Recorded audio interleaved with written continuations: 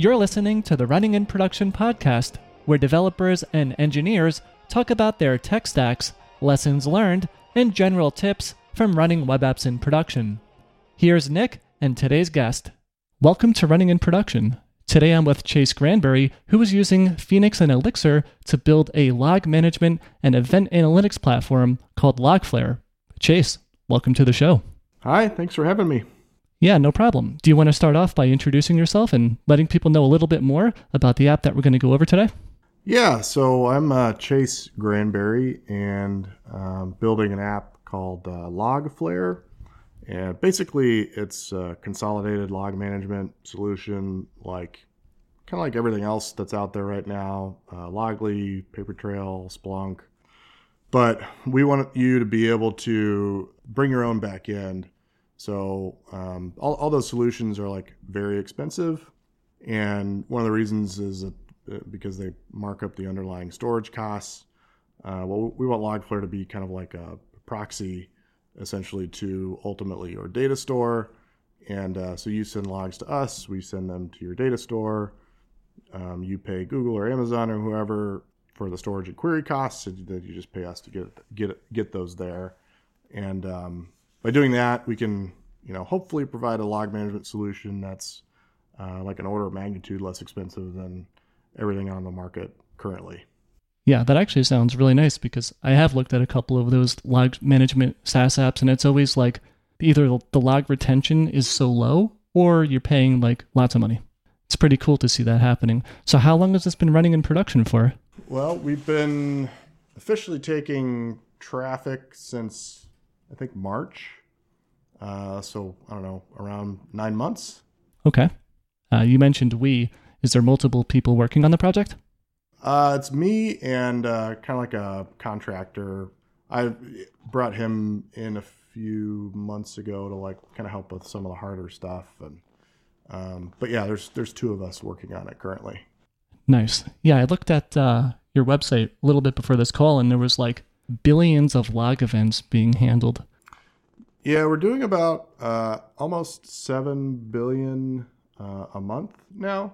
Most of those, we don't have too many quote unquote agents yet. We have an Elixir agent. It's a logger backend.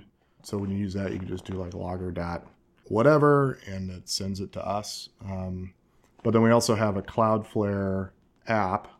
Cloudflare is a CDN. They have an app store, and that essentially gets all the logs from Cloudflare, the CDN, and sends them to us. Most of our traffic is coming from that currently because that was initially the audience that we were targeting. I have not heard of Cloudflare apps before. Just to make sure I understand that. So it's your web server responds with some HTML, and then your Cloudflare app intercepts that, potentially rewrites things, but you're in control of what you want to get rewritten, and then it just spits out the response that gets sent back to the user? Okay.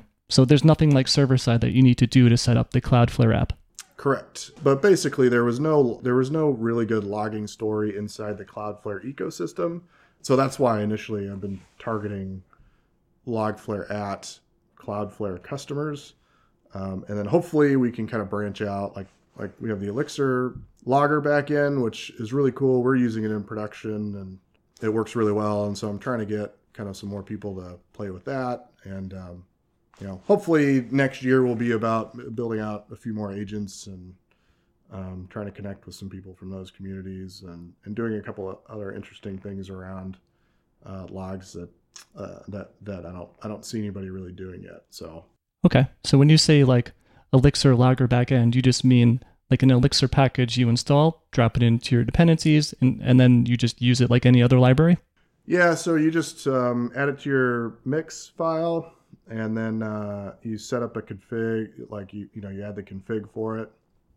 And the config is just, your Logflare API key and then the source, the Logflare source, which is where your logs go. It has an ID.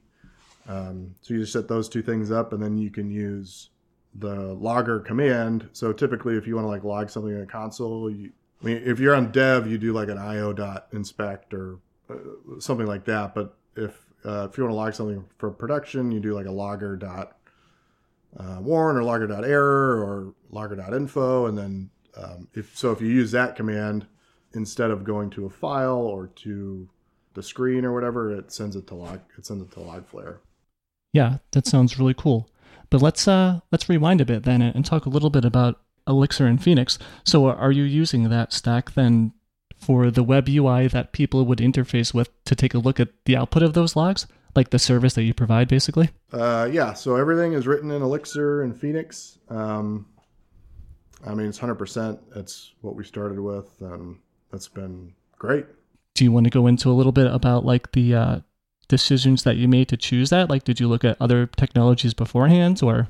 Yeah, so basically, Elixir was chosen because, I guess I need to rewind a little bit. So about a year and a half ago, I sold a previous software company that I had bootstrapped. I bootstrapped and ran that for 10 years. And I was actually the non-technical founder. So I basically did everything except write code. And I managed to grow that to a decent sized business. And then right at the end of that, it was basically a big, like, crawling infrastructure is what it ultimately was.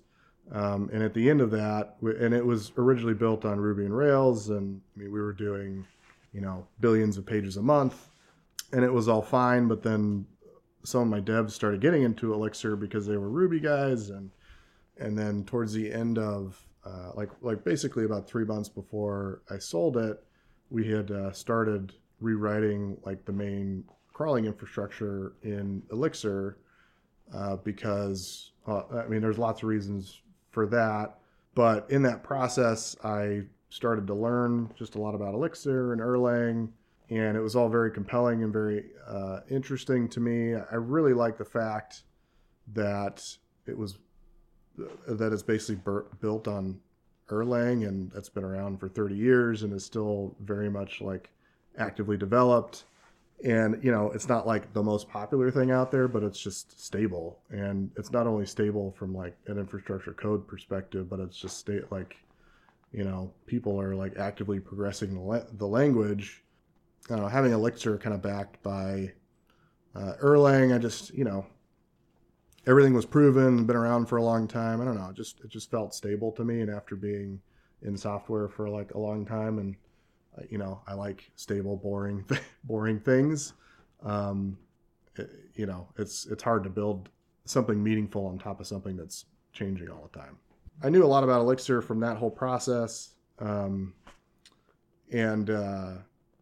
So that was basically the main reason why I chose to build this in Elixir. And then in terms of, the other thing was that I knew this was like a logging service, right? So like if your site or app or whatever is using my service, like you're serving those requests, but I also need to serve those requests, because for every request you get, like I'm going to get, I knew it had to be fast. And, the options for that are, I don't know, maybe Go and Elixir or something else that I didn't even know about. You know what I mean? I don't know. It just all kind of like fell into place, I guess. And Elixir really felt like a good fit.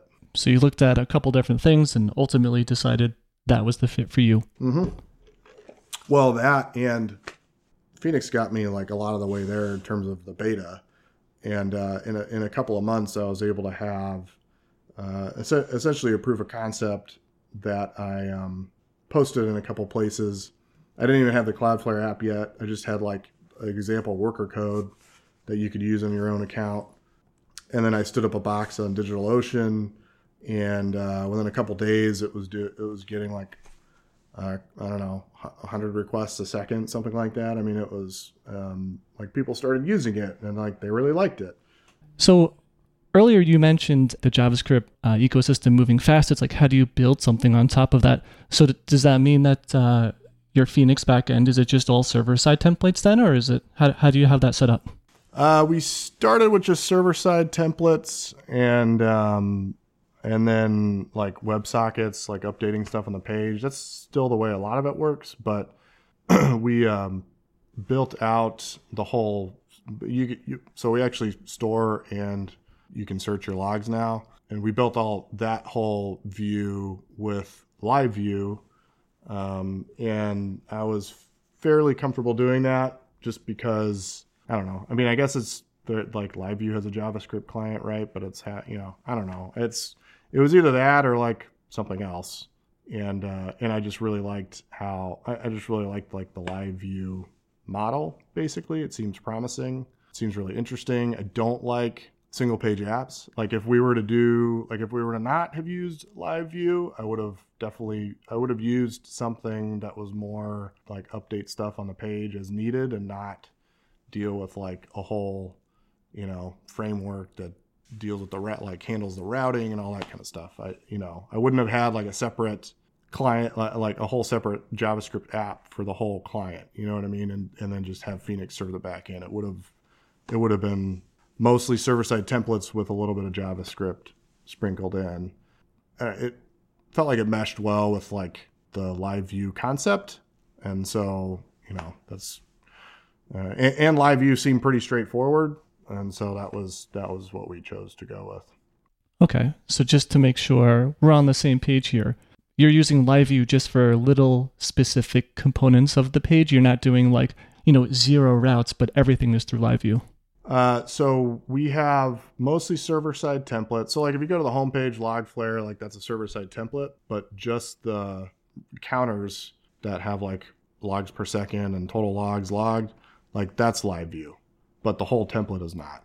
The only thing that's fully live viewed is like if you actually do a search in your logs, like that, like once you hit search, then you get directed to like the actual search results page, and that whole interface is all LiveView. On the topic of LiveView, like how many LiveView connections do you usually manage? I don't think in terms of the number of people that actually use the interface every day, maybe it's 100. So the actual like LiveView connections and WebSocket connections is not, and the actual usage of the interface is not anything noticeable for us. The biggest bulk of our work is, in actually just ingesting logs and then storing them. Right. And that ingesting of logs, that's all going through a Phoenix app? That's all going through the Phoenix app. It's all one big app right now. There's nothing, nothing's broken out. I thought about it, but there's no need to currently. I don't really see a need to for like a very, very long time. Right. It's a monorepo, monolithic application. Mm-hmm. Yep. And then do you have, are you using like context in that or no? I had a little trouble understanding what context we're supposed to be at first, but I think I get it now. But everything the user is going to interact with is going to live in like web, but once it starts kind of manipulating data, it's, we try to stick that in context. Right. Can you maybe rattle off a couple of contexts that you have? I mean, I guess it's like logs, source, and users are like kind of like the main ones you'll see, or those are the main ones that people interact with, like, actually through the UI. But then there's, there's a lot of other stuff in the lib folder. I guess you could call it a context. I don't even know if you can call it a context or not, but we're using a bunch of gen servers and stuff to like do a lot of things that's separate from the whole. I mean, I guess it's not separate from the whole thing, but it's, kind of a different concept. You know what I'm saying? Yeah. So what does the rest of your tech stack look like? Are you using Docker in development or production or no? But yeah, we're on Google Cloud, and so we use the way that I don't use Docker on my laptop, but we've set it up like in dev. But we've set it up to where when you push to master or staging, we have staging set up the same way. But if you push to master or staging, Google Cloud build gets a trigger from GitHub, and then it essentially initiates the whole build process, and it builds a Docker image and puts that Docker image in the Google Images repository. I forget what that's called specifically.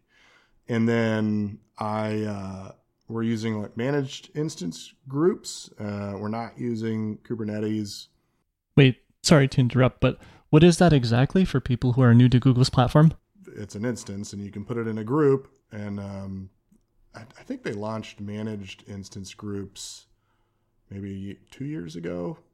But if you were to set up a load balancer then you can point the load balancer at an instance group, and in the instance group are a number of instances that the load balancer would send traffic to. And prior to managed instance groups, the instance group was whatever it was, and you had to kind of like do auto scaling yourself. Managed instance groups will do auto scaling based on like requests per second or CPU load. It will also help you do like rolling deploys, so you can set it, basically configure. So you have like your instance template, which is what your instance is generated from. And if you make another instance template, you can do like a rolling deploy really easily with a managed instance group, and it'll spin, like say if you have 4 servers, you do a rolling deploy, it'll like spin up another 4 servers, get those booted, and then shut down the old 4, essentially is what it does. So it kind of gets you what a lot of people are trying to get with Kubernetes, but packaged up in something a little bit more like user friendly, I guess. So it's just, there's like zero configuration with it, whereas, Kubernetes was like a lot to learn in terms of setting it up. Yeah, it's basically like the total opposite of zero configuration. Right. So what made you go at GCP initially? Was it due to that managed instance or something else? It was the credits. It was what it was. It was the free servers. Always comes down to the money. Yeah. And I had used AWS for 10 years, and so I was like, I'll try, I'll try Google. Let's see. And I've really liked the Google Clouds. I like their interface a lot better. I don't know, everything just seems to make a lot more sense to me than it ever did on AWS. Right. So how many of those managed instances do you have running for the Phoenix app? We have 6 running currently, and they typically hover around like 30%, maybe 30 to 50% utilization. Wow, that's actually that's kind of a lot of servers up and running. Well, it's 7 billion requests a month. Oh yeah, I almost forgot about that. Yeah. No, that's actually pretty sick that 7 billion requests coming in. So I don't know how GCP classifies their servers, but like high level, like how many CPU cores and memory do those servers have? Each one has 16 cores and then 32 gigs of memory. The memory, though, we're basically like CPU bound, and memory has never really been like a big deal. So when it comes to those managed instances, then is it set up to where you just run one copy of the web app on each instance? Mm-hmm. Yep. So every instance is exactly the same. And then we've got a Google load balancer in front of it. And we have 2 instances in each. So we're on US Central 1, and then we're using 3 zones. So there's 2 instances in 3 of the 4 zones in US Central. And then for these instances, even though they're managed, do you still get to pick like which operating system you run on it? Yeah, you can pick anything. You set up an instance like you normally would. It's just you define like an instance template, and that's how the instance gets created. So in the instance template, it's like all the networking stuff, like the size, the storage, the operating system, and then they have like a special like Docker optimized operating system that we use. And if you select that, then you can just put in like the URL to download the Docker image from. And when it boots up the instance, it just boots it up, it downloads the Docker image, and starts everything up. Huh, that sounds pretty handy. But then what happens on the development side of things? Your app depends on a database. Like, are you running a database locally then, or? Oh, yeah. So we have Postgres for like all the user stuff, like, logins and the sources and like the user like the actual management stuff. The logs we're sending to BigQuery. But yeah, so on development, I just have like an instance of Postgres running. Okay, so when it comes to BigQuery, that is not something I've used personally. Does that work with Ecto or no? No, they have like an HTTP interface, essentially. Like you stream, and their Elixir library kind of sucks, honestly, and none of it's Ecto compatible. Right. Now, Going back to the development side of things, though, if you want to use your app in development, do you then have a separate BigQuery like development database? Yeah, it's so I have like a whole dev. It's basically there's a couple different projects in the Google Cloud. There's like production staging, and then there's my dev project, and everything on my local machine just talks to BigQuery dev project. And now going a little bit back to the production side of things, do you just run Cowboy like directly to the internet? Well, I guess it's in front of Google's load balancer, but are you running something else in front of that, like Nginx, or no? Nope, it's the load balancer just goes straight to Phoenix. Well, straight to Cowboy or Phoenix. Are you also building your assets then with Phoenix Digest and letting the load balancer, I guess, serve those? Yep. Okay. So, and I guess also the load balancer that takes care of SSL certificates? Yep. Yeah, that sounds like a pretty sweet setup where it's like you don't really need to do too much. Click a couple buttons and now you have SSL certs. Yeah, so we get our SSL certs from Cloudflare because they'll give you free SSL certs, and then they also give you like a signed one to install on your load balancer. So we did that, and so everything's secure. Hits the load balancer, and then goes to the Phoenix app, and it's all pretty straightforward. And literally deploying is like push to master, wait a few minutes, make a new instance template, and then do a rolling deploy with the managed instance group, and then that's pretty much it. Okay, so do you want to just rewind then and just give us like a real step by step? Like, let's say you're on dev and you want to push a new build to production. Can you just walk us through that? Yeah. So basically, it's just whatever changes you want, push it to GitHub, staging to staging, and then Google Cloud Build detects that there's a new commit. It pulls that down, and then does the build. And then once the build is done, it pushes that Docker image to the Google's container registry. And so then that's all done. I go into the container registry, I copy the URL. I think I could probably do all this programmatically, but I just do it myself in the interface. But I just go in, I get the URL for that container, and then I copy my current instance template so it copies all the same settings that I'm currently using. And then I just swap out the Docker image URL that I just copied, and then I hit save. So that gives me a new instance template. And then in the managed instance group, there's literally a button for rolling deploy. You just hit rolling deploy, and you pick the new instance template, and then you pick like how many instances you want it to bring up at a time, how many instances you want it to destroy at a time. I'll typically just do like one at a time so that it's more so that it's a bit smoother. And then once you do that, just hit save. And after you hit save, it boots up an instance. It waits for that instance to become healthy. We have a health check endpoint that both the load balancer and the instance group manager uses, and that both of those ping it to make sure it can receive traffic. So once both of those ping it and it becomes okay, it's like the minute the instance comes up, it starts pinging that endpoint. And so then, once Phoenix and the whole app gets booted, then it starts serving traffic to those pingers. And then once those pingers are like, hey, this thing is serving traffic, then the load balancer starts serving traffic to it.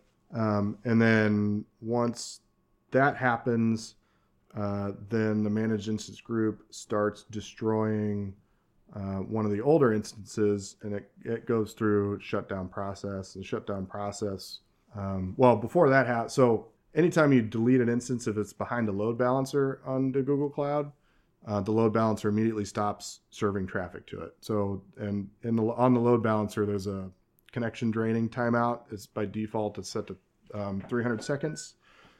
So you hit delete, and it actually won't shut down that instance for 300 seconds. So you hit delete, and the load balancer says, okay, this thing wants to delete, and it stops serving traffic to it for the connection draining timeout that's set on the load balancer by default 300 seconds.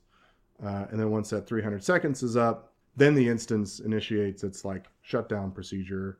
And then that's when we get the SIG term, we handle the SIG term, and we initiate like a graceful shutdown of the app, and then everything finally like disappears. And then once that one's shut down, then that process happens again, for one more instance, and it goes through that until it's done all your instances. So does that mean from end to end then you wait 5 minutes for each one times 6 servers, like takes, I guess, over half an hour for everything to be updated? Yeah, we do it. I typically, it's either one at a time or two at a time. It just kind of depends. But yeah, I mean, it's about half an hour. Because I'm production too. Depending on what kind of changes I make, you can do a canary deploy, which is if there's something deployed, I'm like, this might affect things weirdly. I'll just bring up one version of the new instance and kind of let it sit there for 20 minutes. And then if everything looks normal, then I'll do the rest of them. Yeah. I think that's a really cool workflow because, I don't know, I think a lot of people, sometimes myself included, they get hung up on trying to automate everything. Like if you just push your code, it should just be running in production with no other work. But there's a huge amount of value in being able to make those decisions like you're just talking about. Like I've never used GCP's UI, but I'm guessing what you were describing before, like saving the template and clicking the rolling restart strategies, that's just basically at deploy time, clicking a drop-down box, selecting 2 out of 6 or whatever, and clicking a button. Like you get to have that per deploy tweakage. Like you can make different deploys different based on the severity of the deploy. Yeah, and the thing that's very different about something like Logflare is that it's very stateful. It's like the opposite of state. Like, if you have a CMS and there's never anything in flight except for a web request, then sure. I mean, you may want to make it so that you can so that everything happens much faster. But, we have to make sure that events all get inserted correctly. And so, we should let an instance sit there for 5 minutes without receiving any new events so that we can make sure that, there's nothing left on the server that needs to get inserted, that sort of things. That's really what's, for us, is just with the type of thing that it is, I wanted to make sure that we did that we're doing as much as we can do to not drop events. You know what I'm saying? Those gen servers you mentioned before, are they just doing some work then during those 300 seconds to make sure everything gets processed? They're just doing their normal thing. And I mean, typically an event actually lives on one of our boxes for a few seconds, if that. If it just does its thing without receiving any new events, everything should be empty. That's all worked out for us pretty well. Yeah. So. Okay. So do you actually use your own tool to kind of log your own stuff, kind of? I do. And if you go to logflare.app and you scroll down a little bit, we have 2 example dashboards that I built with this whole thing from our stream of logs. One is the Cloudflare logs, and then the other one is the Elixir logs. If you click the Elixir one, that's what I look at every day to manage, to make sure that everything's working as it should. And then it actually uses the Logflare logger backend and sends. So our production environment actually sends production logs to staging. And so staging is always doing something meaningful.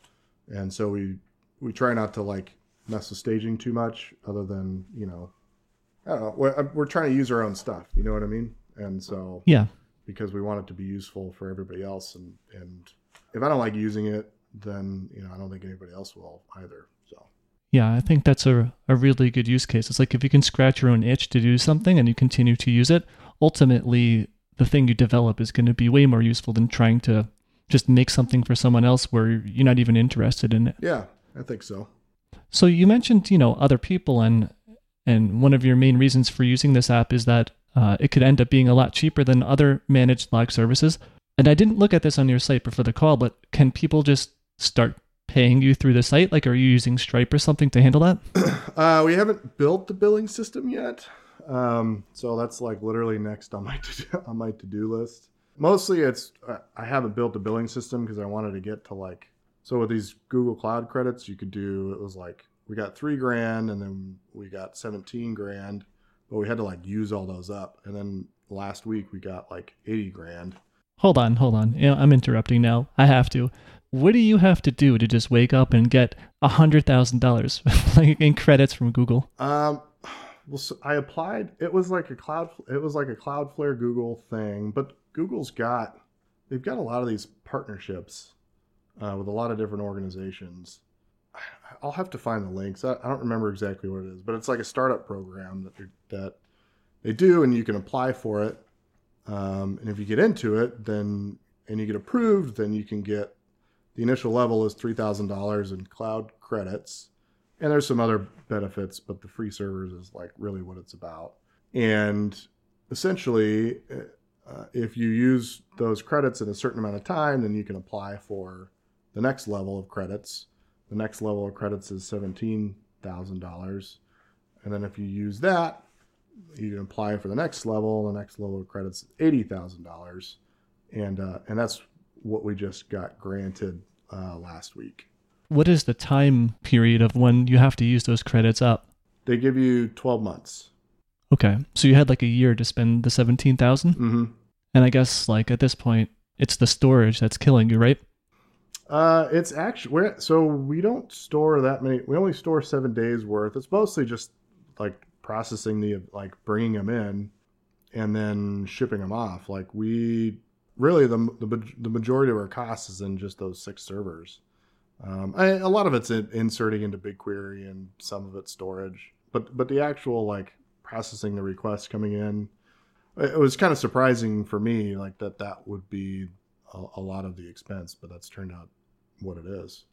Yeah, I guess that makes sense, right? Like you're not storing everybody's logs forever. The whole point of your service is that you offload that to the user's backend. So what is those? Well, I guess it's not too important, but like the managed instances, do you actually have to pay extra for those, or does that just, or is it like, if you use this, you kind of just get it, but you pay for the hardware? Yeah, no, if you use it, it's not extra for a managed, like if your instances are in a managed instance group, you just pay for the instances as you normally would. And, I think we could probably, I haven't been like super conservative with the servers because they've been free. And I've also needed to like I wanted to get those, I wanted to use the server money to do a couple different things. Like I just learned, I ran a software company before, but I never actually did any of like the actual programming. So this year has been about me learning Elixir. And like that's one piece of it, but then now I need to actually learn how to scale it across multiple servers. Like that's a whole different proposition. And so one of the goals of like the startup program for me was to like, okay, like let's actually get this thing to where we are getting a bunch of traffic so that I can have something like real world where I actually need multiple servers for, you know what I mean? And honestly, like we didn't need multiple servers until like 3 months ago. We were serving 3 billion requests a month on one server. Jeez. And that's the one server you mentioned before, whatever it was, like 16 cores or something like that, 32 gigs of RAM? I think it was a 32 core box. I didn't even need multiple servers until like I had a crap load of traffic. So like if you sign up for a Logflare account right now, you're rate limited, but you're rate limited at like 50 events a second. I think it's over 100 million events a month at 50 events a second. So right now you can sign up for free and send us 100 million events a month. And we'll insert those into BigQuery for you. So we're doing like for the free plans right now, like we're doing a lot. So once we have like actual paid plans and the free plan is pared back significantly, I don't even know if I'm going to need 6 servers for another number of years. You know what I mean? Like we'll be able to, unless people really start using it and paying us to use it, but then that'll be a good thing, Mm-hmm. So you mentioned something about rate limiting. So how do you have that set up in the Phoenix app, or Elixir app, I should say? Rate limiting is basically, it's a gen server. And so we have a lot of counters. So we have like the counters. One counter is like just how many events you sent us for a source since the app booted. And that gets incremented with every event that comes in. And for the rate limiter, basically just runs every second and it reads what the events are now, stores those in state, and when it runs again, it reads what the events are now, and then takes the difference of those two things, and that's your rate for the last second. Then it puts it in a bucket. It's a little bit more complex than that, though, because we use like the rate limit is really an average of a minute's worth of seconds. And so this way you get like some bursting capabilities. Like it's not a hard rate limit. So if your rate limit's 50 a second and you're at 50 a second for the whole minute, then you're not going to be able to burst. So you basically get like 3,000 requests that you can do in a minute. So you could do 3,000 in 1 second, and then you hit your rate limit because the average over the minute is 50. But if you're at 50, then you don't get any bursting, like you're constant. So that's how it works on like one box. But the rate limit is like cluster wide, and figuring out how to do rate limiting across a cluster was a little interesting. We're actually using Phoenix Tracker to broadcast all the rates, like all the current rates of all the sources so every box knows the current rate of every source on every box, and now all that stuff gets updated like 10 times a second, and then it all gets added up like cluster wide. So every time a box sends all the rates to all the other boxes, when that happens, like the sum of the rates across all boxes for each source gets cached. And then when a request comes in, so now each box knows total rate cluster wide for every source. So then when a request comes in, it just checks the local cache for the current cluster rate. That's a pretty interesting setup. So I do not have experience like running a multi-cluster or multi-server Elixir application. Is that something you Googled for you? Well, I think most people would probably just use Redis, and we probably should have. I don't know. I mean, we kind of put a little prototype together of the Redis one, and the counters weren't quite working right, and I didn't know if that was. I had like this guy that I'm working for do that, and I didn't really get into the code that much. I was kind of prototyping the tracker version, and he was prototyping like the Redis version, and I don't know. I just ended up going with the tracker version, and I don't know. I just didn't feel like dealing with Redis. Not that Redis is like a lot to deal with. It's really not at all. It's very easy. But this whole process for me too is about like learning Elixir. There's a ton of cool stuff that you can do with a cluster if you have the use case for it, So I felt like, okay, we have the cluster, everything's talking to each other. Like, why can't we just make this work? And we ended up making it work, and it works really well. We had to put in like a fail safe. So if for some reason like a box doesn't have like the latest rates on it, if the cluster rates on it are older than 5 seconds, then it basically looks at the local node rate and multiplies it times the number of nodes that it knows about. And so it's kind of like a fail-safe sort of thing. So like, hey, if I'm not really sure about the current rate of the cluster for this source, then I'm going to assume it's like 6 times my rate. But yeah, I mean, there were some things that we need to do around that, but ultimately it's been a pretty clean setup, and it's been working really well. I mean, other than I've never had to like reboot anything. I mean, we're deploying like pretty frequently, but nothing is like outright crashed in terms of like the app. So I feel like I could just kind of ignore it for a long time, and it would be fine. I like the sound of that. So after all is said and done here, and this thing's been up and running for quite some time, what's some of your best tips and lessons learned from building this project? For me personally, I like think about stuff way too much when it comes to this. Like, I found that if I just start doing it, things happen a lot faster. I'll dread doing something because I'm like, I don't want to even like deal with getting into that right now. But then when I do it, everything seems to go much easier and much quicker in Elixir than I would expect. And so I don't know. I think just with anything, I mean, this is more, I don't know what kind of tips you're going for, but I guess with anything, and I have to constantly tell myself, is like, just start, and like, just because once you start, it all goes a lot faster than you ever think it will. I mean, everything I've learned this year has been like completely new, and so I don't really know if there's a single tip that I can think of right now. But use Phoenix, use Elixir. It's pretty straightforward, Like, that's the tip. It's a pretty good tip. Just use Phoenix and Elixir. Yeah. So before I wrap this up, do you want to share any links to maybe a personal site or a Twitter account, GitHub profile? On Twitter, I'm Chasers, so CHAERS. Pretty active there. On Logflare is logflare.app. We're also on GitHub at github.com/Logflare. check it out. I mean, I love feedback on everything. Like I said, totally new to Elixir this year, new to programming this year, and it's been a blast, and I've really enjoyed it. And I hope that some Elixir people out there will check it out and use Logflare, because I think it's pretty cool. Hopefully, we can provide something valuable and fun to use. Yeah, no, it sounds like a pretty cool project, and after this show, I will be checking it out. Yeah, I appreciate that. So Chase, thanks so much for coming on the Running in Production podcast. It was really great having you on. Thanks a lot for having me. And on that note, to everyone listening, thanks for tuning in, and I'll see you in the next one. You've been listening to the Running in Production podcast. You can find a full archive of the show at runninginproduction.com.